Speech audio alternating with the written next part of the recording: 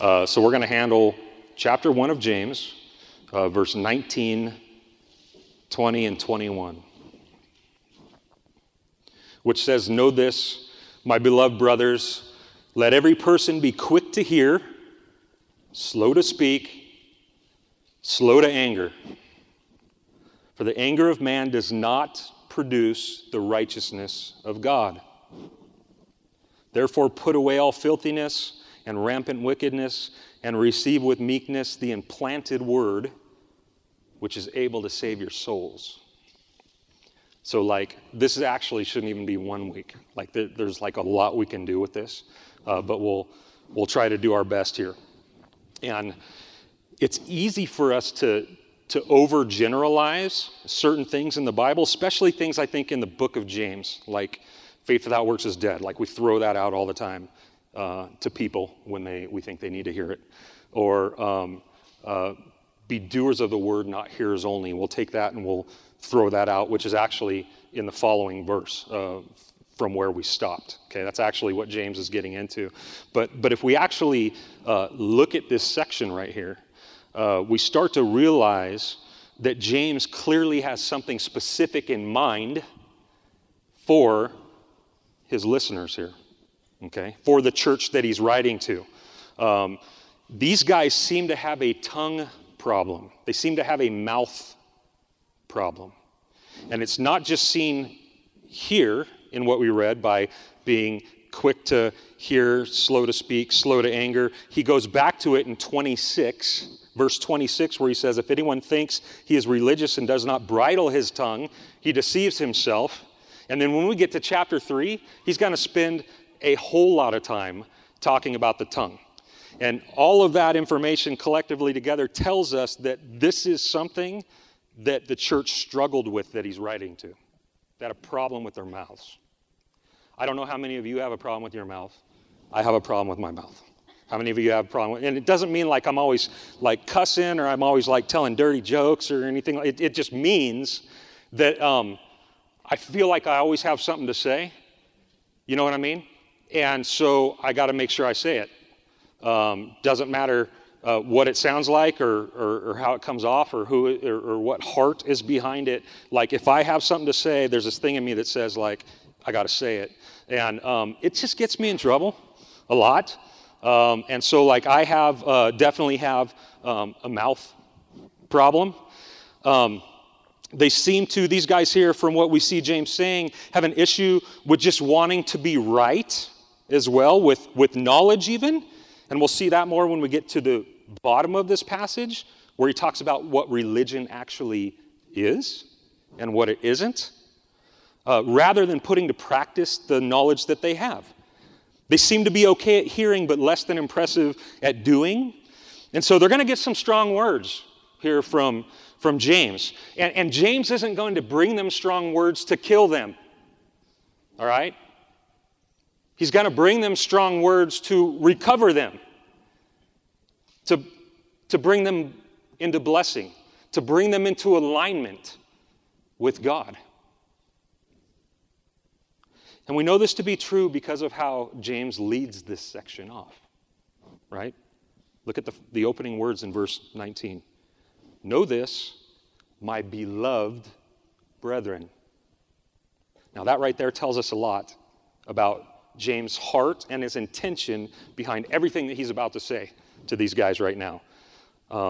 What does this say about how James considers his hearers?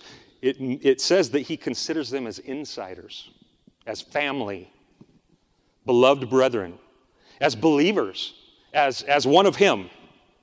He's one of them and they're one of him, right? He considers them loved by him and loved by God. He is not speaking to them as people that are not saved because there's stuff that they're not doing right. He's speaking to them as people who are saved and therefore able to do things better. There's a difference. I want to make sure that we remember as we go through the book of James that the gospel is assumed first. It's assumed. The gospel is there. James is not speaking a new gospel, and I know that we're going to get to this and unpack this in greater detail when we get to the following chapter, because we're going to talk about faith without works is dead, which many people look at and say, oh, he's going completely against what Paul taught, right? Which is that justification by faith in Christ plus no works is what saves us. And James seems to be saying the opposite. James is not saying the opposite, okay? And we're going to figure that out when we get there.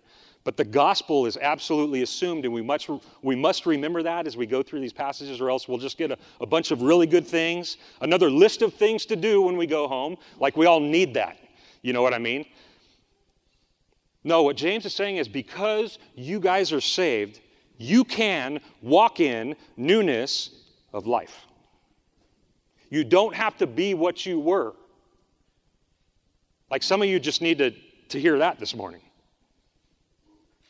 We don't need to be a prisoner of who we've been and what we've done the rest of our lives. We don't need to carry it, because Jesus took those rocks out of our bag and he set us free. He opened the prison door and he said, come out of there. Just like he did to Lazarus in the tomb. Come out of what you were and who you were and what you've done and be clean. And this is the context here. In fact, James doesn't really even hide this. Chad taught this a week ago. We found it, if you back up to verse 18, just previously. Actually, let's just read 16 through 18. Do not be deceived, my beloved brothers. Every good gift, every perfect gift is from above, coming down from the Father of lights, with whom there's no variation or shadow of change. Of his own will, here's the gospel, he brought us forth. Of his own will, he brought us forth. Where are you in that equation? Nowhere to be found, right? You did the sinning, he did the saving. Of his own will, he brought us forth by the word of truth, not by the works of truth. Those will follow. Those will be able to be walked in following the reception of the word of truth, the birth that comes from the word of truth, that we should be a kind of first fruits of his creatures. There's the gospel right there. James understands the gospel, okay? So he's not saying go and be better people and do better and try harder and then maybe you'll be a Christian. He's saying because you're a Christian, you can walk like this instead of like that. We all good? We all on the same page? We all understand what's going on here? This is not a book for do-goodism, okay? This is still all about the glory of God, and because it's about the glory of God, we are able to now reflect the glory of God and bring it out in our lives, right? Had to get that, I have to qualify that every week. Be quick to hear, slow to speak, slow to anger. Let's start with quick to hear, okay? How is this done? How is someone able to be quick to hear? Well, quick basically means eager to hear, willing to hear, ready to hear. And this one too is not a specialty for a lot of us. A lot of us are not very good listeners, but we must believe that to hear is one of the greatest things that we can have as Christians. The eagerness, the willingness, the readiness to listen. First with God and then with others. It's a relational blessing. When you're a good listener in a relationship, it equates to blessing for that relationship. Right? One of the first things I learned when I was a new believer, I was getting off drugs, getting off alcohol, and there was no way I was going to go back to the church. Because the church already lost me because of the way they handled me, or maybe I should say didn't. And so God ended up taking me to the 12 steps, right? I ended up going into the rooms of NA and AA. That's how God got back into my life. That's how I got reintroduced to Jesus and then reintroduced to the church. But one of the first things I remember when I started going to those rooms as a new Christian and someone trying to do life sober is this phrase that they would say over and over and over again. And they were saying it to me because I was a newcomer, and they were saying it to other newcomers, which was take the cotton out of your ears and stick it in your mouth. Have you ever heard that before? Take the cotton out of your ears and stick it in your mouth. And it implies that that drug addicts, and I would just say human beings in general, aren't really good listeners. We always have things to say. We don't have a lot to learn, okay? But that's what they used to say. And they used to say it to us because we were on this thing that they used to call a pink cloud. You ever heard of the pink cloud? I think that Christianity and the church has the pink cloud too. I've seen people that have come to Jesus, they've come out of the waters of baptism, and they're just like, let's do this thing. Like, let's turn the world upside down for Jesus, right? And they're out there and they have this energy and they have this vigor, and they're talking and they're talking and they're talking, but a lot of what they're saying isn't good, right? They have a lot to say, but they haven't learned a lot yet. And that's basically what this idea is take the cotton out of your ears and stick it in your mouth. You, young man, need to learn how to learn right now. You need to be a student. We need to be a student. J. Vernon McGee points out, God gave us 2 ears and 1 mouth. We have every reason to think there's a definite reason for that. 2 ears, 1 mouth. I've said this before, and I'll say it again. We as Christians should be the best listeners in this world.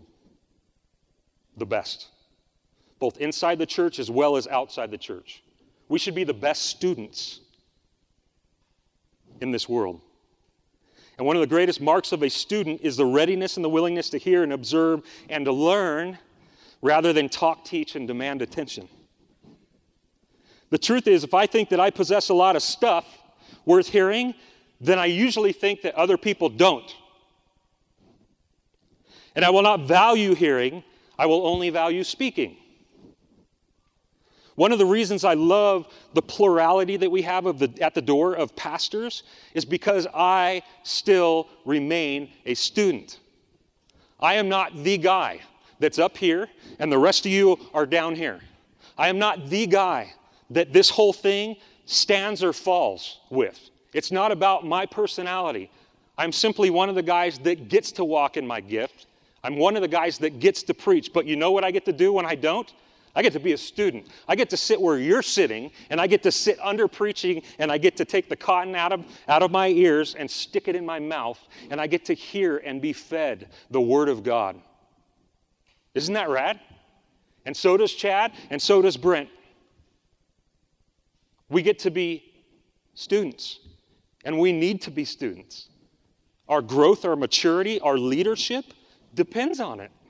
Our testimony depends on it, and so does yours. Right?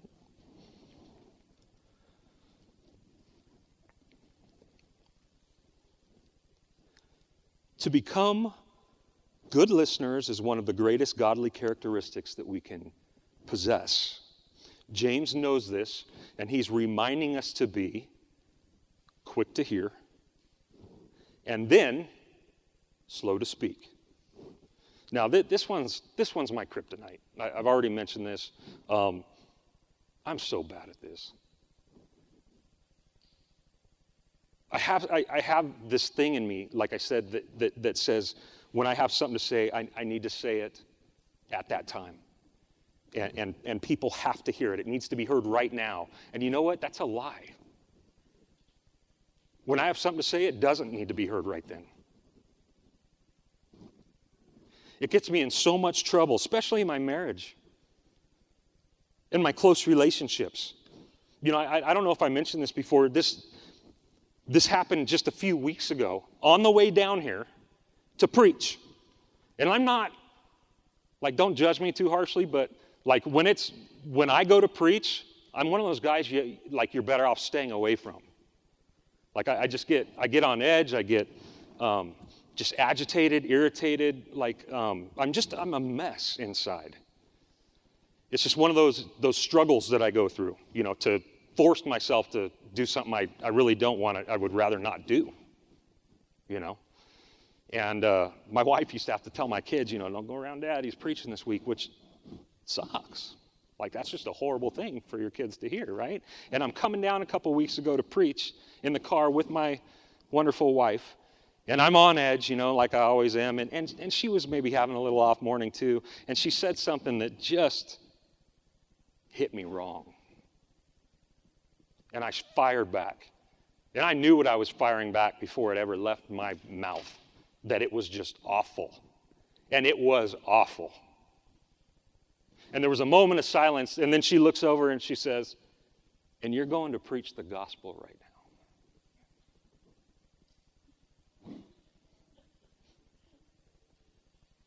And I'm thinking to myself, that this is ridiculous. One of the worst, ugliest things that could come out of my mouth just came out of my mouth, and in about a half hour, I'm going to be attempting to bring the most beautiful thing out of that same mouth.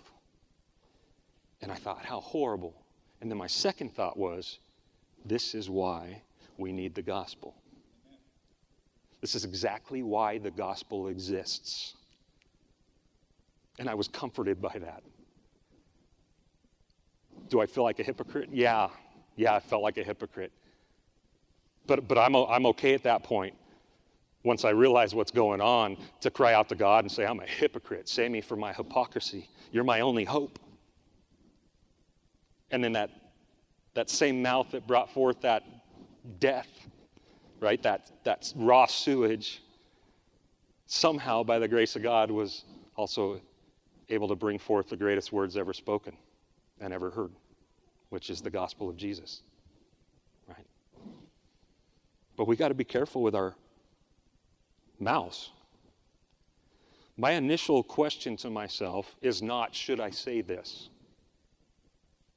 It should be, but it's not, should I say this? Is it edifying? Is it going to build up the hearer? Is it life-giving? Does it speak love?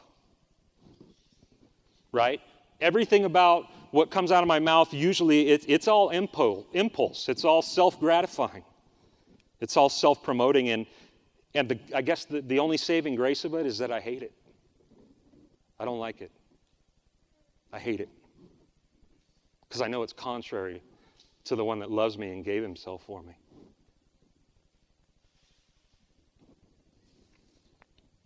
The art of learning to tame the tongue, which is going to be spoken of, like I said, in greater detail in chapter 3, is one of the greatest marks of godliness that we can ever attain to in this life. And it's one of the hardest. So how do we do it? We do it in ways like this. I need to staple this to my head or something. 2 Corinthians 10:5, Paul tells us to take every thought captive. 4 words, extremely simple, extremely basic. And what a solution. Take every thought captive. What does that mean? It means that we can learn to take our thoughts prisoner before they take us prisoner. It means that we can learn to make our thoughts subject to us rather than us be subject to our thoughts. Right? Because so many of our thoughts are off. You guys realize that, right?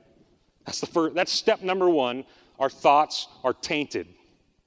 They're not all true. They're not all right. They're not all accurate. And therefore, they don't all need to be spoken or vocalized. That's step number 1.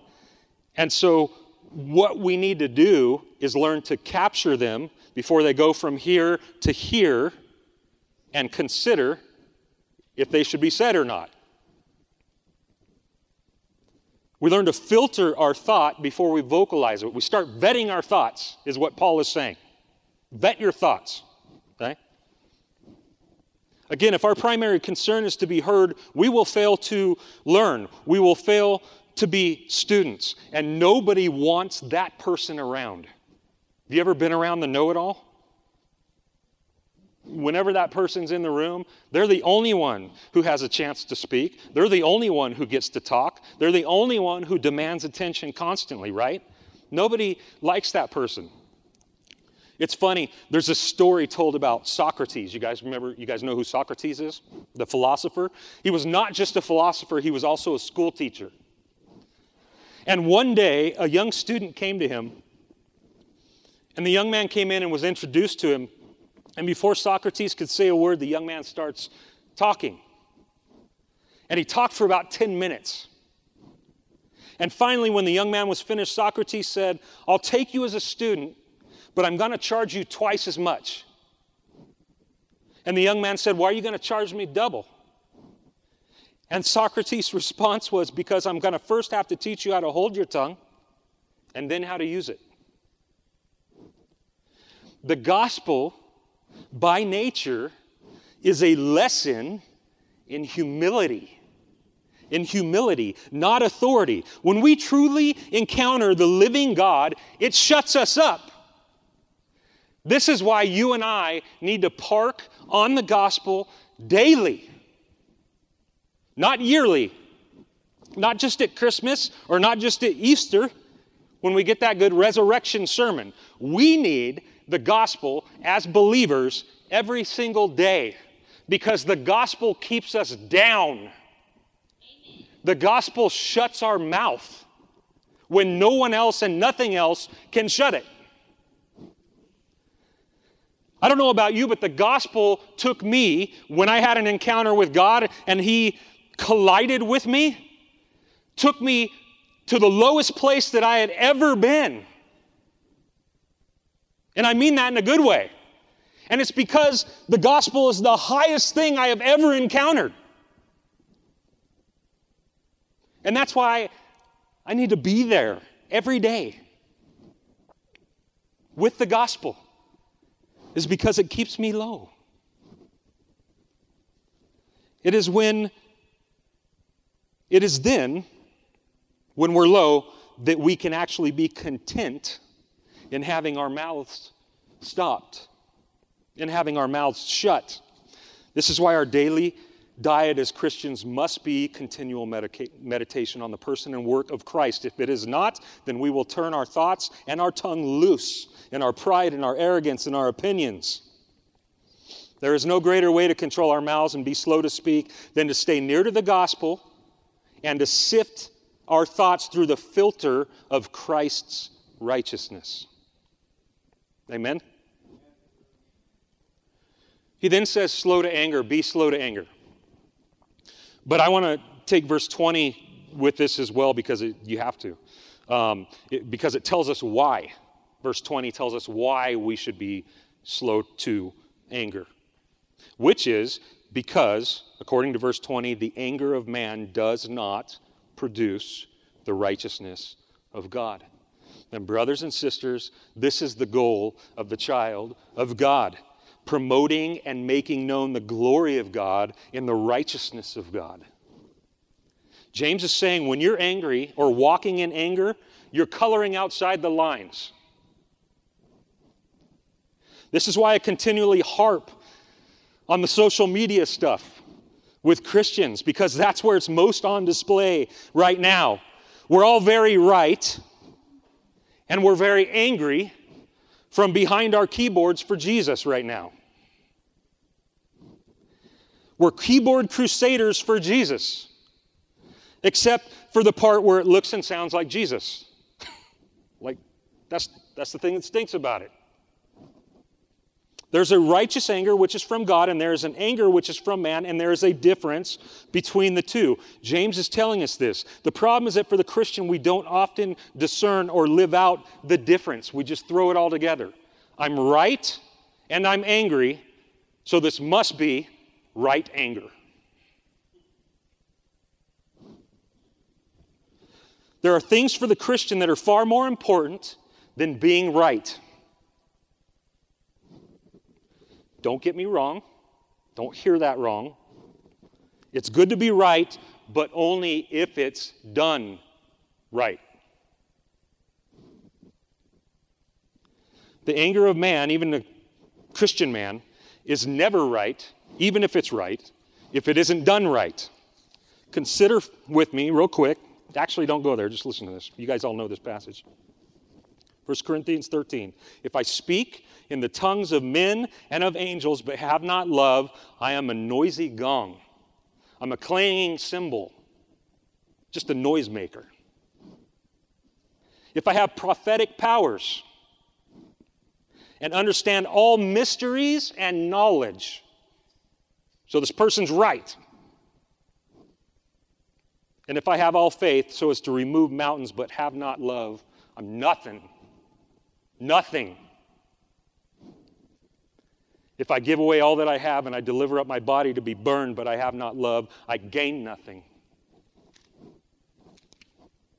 That's heavy stuff. In other words, we can be completely right in what we're saying, doing, and promoting, and completely wrong in how we're doing it. That's what Paul's saying there. Anytime we've crossed the line into worldly anger, we'll know it because love will be absent. It'll be absent. Love in our hearts, love in our speech, love in our action, love in our response. It'll be gone. The only love that will exist in that moment is the one for ourselves, which is what I'm best at.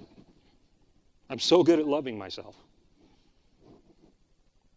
If making known that we're right about something is the ultimate goal of the Christian, anger will more times than not be the byproduct. Because most people do not want to hear what we have to say, no matter how right it is. And it will be frustrating if that's the goal. Right? The only one who is able to put up with us at that point is Jesus himself. Praise God that he puts up with our ugliness, right? I mean, that's what I have to constantly come back to as I'm looking at this list, right? All week long I'm meditating on this stuff, and I'm just filling myself full of bullets. Because I'm not real good at what's being taught, but I want to be. And it's in those moments when I sit back and go, wow, what a failure, Lord. Like, what a bad testimony I've been on so many levels in so many ways at so many times for you. And then again, I have this voice that says, yeah, but like, I put up with you. Like I can deal with you. My grace is sufficient for you. You know? You guys know who Jonathan Edwards was? He's one of the greatest, godliest theologians, I think, that we've probably ever seen. He's super hard to read, super hard to read. But if you can try to decode it, it's pretty good. He was also the third president of Princeton, back when it was actually a Christian institution. He was one of America's greatest thinkers and preachers, but he had a daughter who had an uncontrollable temper. His daughter. And one day, a nice young man at school who had fallen in love with her came to Jonathan Edwards and asked her for her hand in marriage. Asked him for her hand in marriage. I don't think we do things that way anymore. Jonathan Edwards said, "You can't have her." And the young man said, "But I love her." And Edwards said, "You can't have her." And he said, "But she loves me." And again, Edwards said, "You can't have her." And he says, "Why can't I have her?" And he said, "Because she is not worthy of you." And Edwards said, "Yes, she is a Christian, but the grace of God can live with some people with whom no one else can ever live." That's good. It's good that God in his grace abides with us and sees to it that we come along, some of us slower than others, into that good and perfect image of his Son. See, the beautiful thing about all this, which we must remember, is that God is the faithful one in life because he lived a sinless one, in death because he took all the sins upon him, and then in everlasting life because he conquered death and walked out of the tomb on our behalf. God is the faithful one with our salvation, and the Bible tells us he's also the faithful one to bring it to completion. Even as much as we stumble and fall and skin our knee and get dirty, right?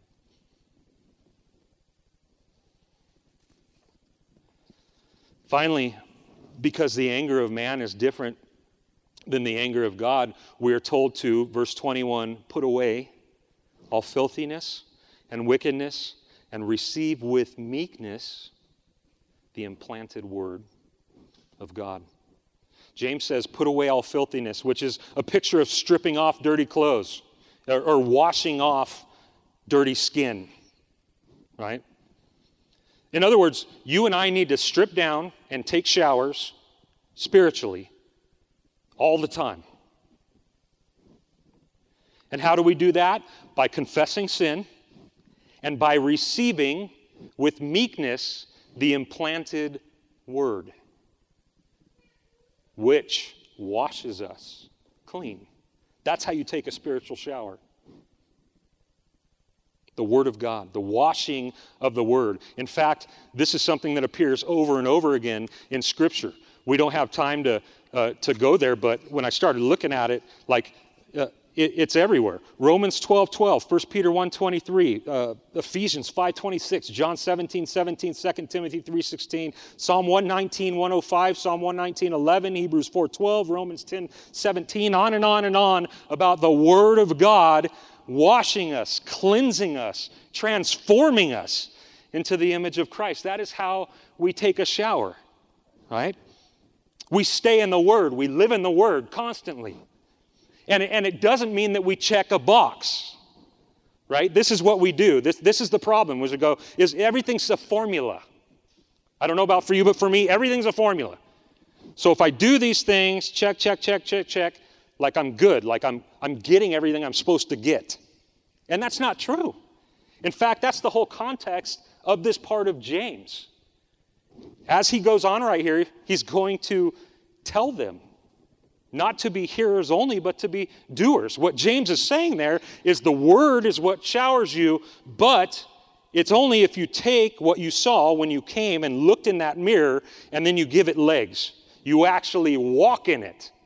So you don't check a box and say, well, that was cool, and then have no idea an hour later what you just read. You're taking what you just read, you're working it into your brain, you're meditating on it, you're camping on it, and then you're taking it out intentionally and putting it to work in your life. That's all James is telling them here. Don't be hearers. Take these things, which are life, which are blessing, and walk in them. And then you'll receive blessing. Does that make sense? We can't get to that this week, though. We'll have to wait and get to that next week. Charles Spurgeon said, backsliding begins with a dusty Bible. That's true in my life. That's true in my life. Our daily diet as Christians must be the Word of God. This is the thing that is constant, and this is the thing that is the only thing that is able and capable of showing what God wants from us and showing us how to do it. This is truly a manual for you and I to walk in full blessing and full happiness and full contentment and full fulfillment with the mighty God of the universe. He's given us everything we need. Some people say, I want God to talk to me. You know what I mean? And it's like, He has. And some people are like, no, I want God to talk to me out loud. And it's like, then read your Bible out loud. You know what I mean? Go read it out loud. Like He's talked to you. Don't wait for something else. You don't need something else. You don't need some other revelation. We have the full revelation to bring the sinful man, to completeness in God. And it's right here, right? But James next week is going to encourage us to actually use it, to give it legs in our life. So come back then. Lord, thank you so much that even when we don't deserve for anybody to endure us, to endure with us, that you always do, that you never leave our side. that your grace is sufficient for our shortcomings and our blemishes and our weaknesses, God, and we don't deserve such a great commitment. And yet you're pleased because of your Son to commit to us. And so we just thank you. We just thank you that even in our ugliest, darkest moments, you love us just as much as ever because you're good. In Jesus' name, amen.